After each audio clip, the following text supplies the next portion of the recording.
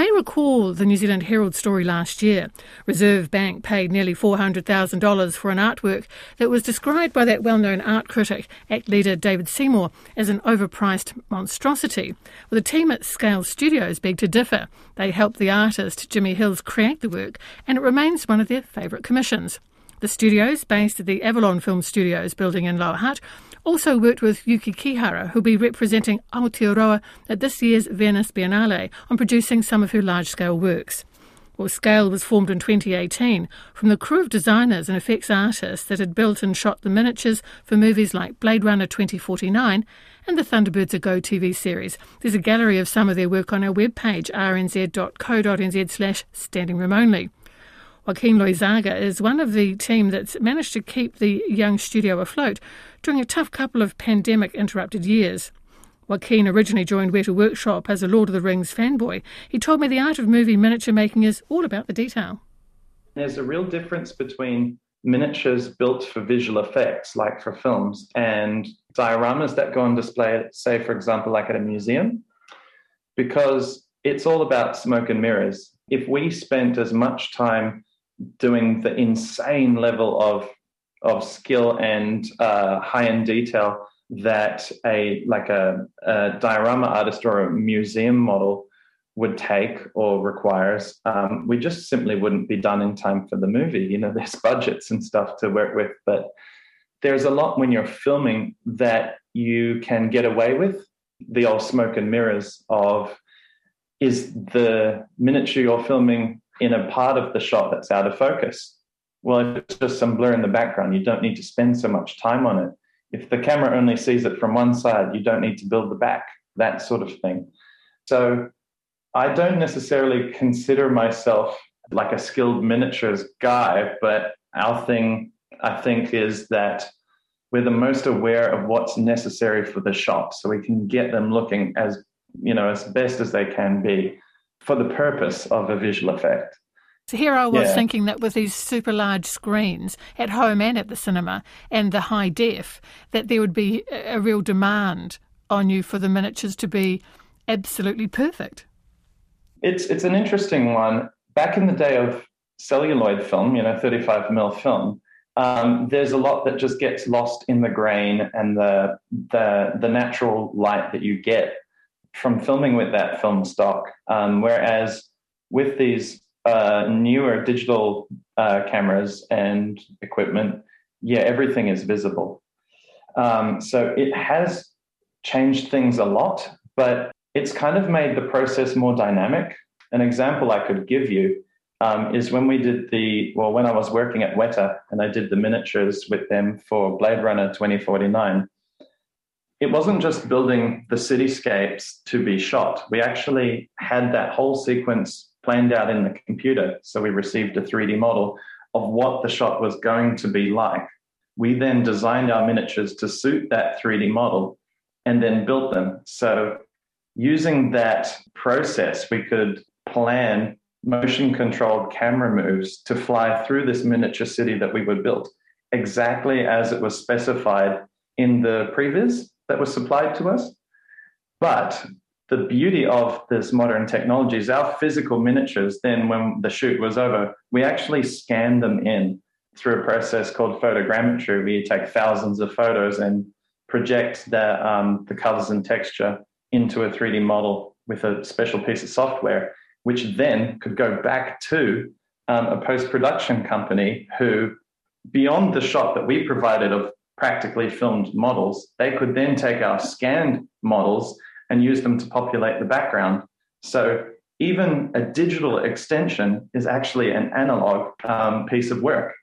Oh, see, that's my question really in many ways, is why, with digital being so sophisticated now, what does having physical miniatures add to a shoot? Can it not be all done in the computer these days?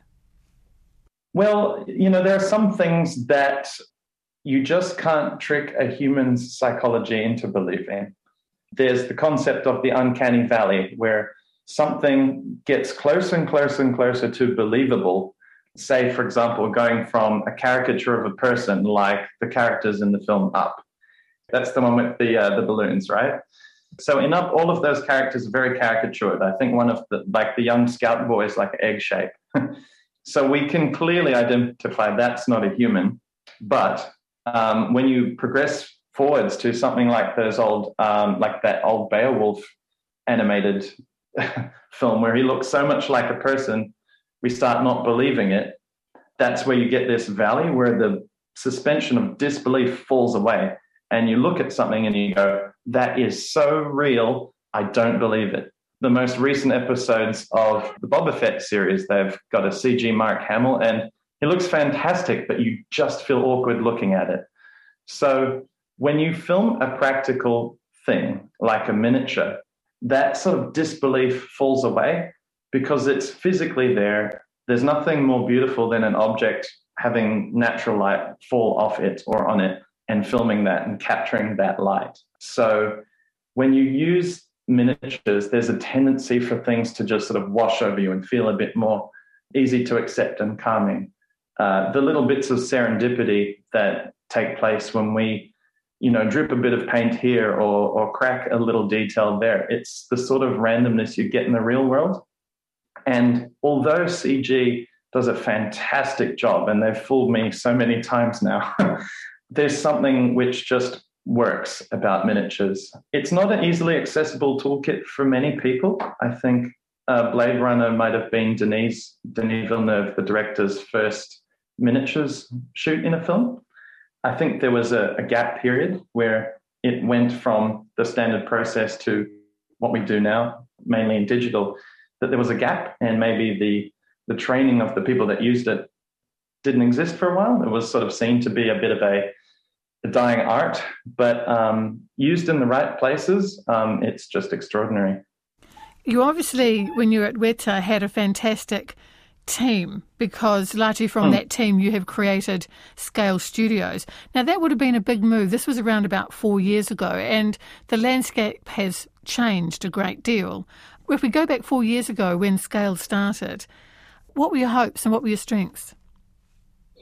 So what I really liked about my career going through Weta was the moments I got to work directly with the filmmakers and have those conversations and do that sort of storytelling by how we physically build the objects.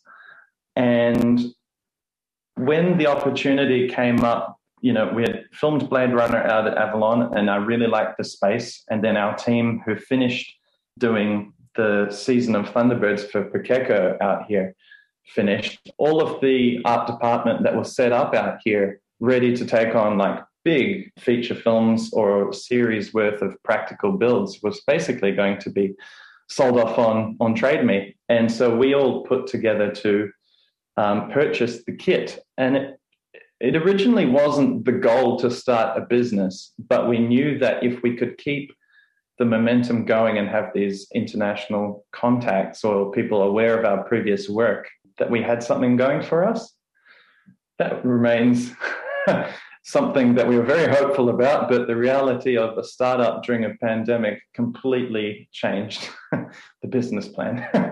Well, looking at your webpage, it's interesting though, Joaquin, because you have diversified yourself. So you've got the miniatures, of course, specialised work, but you're talking about sculpting and 3D digital modelling as well, and custom builds. So looking back over the last 4 years, I know times are really tough at the moment, but what would be a couple of your most interesting, most intriguing, most challenging jobs?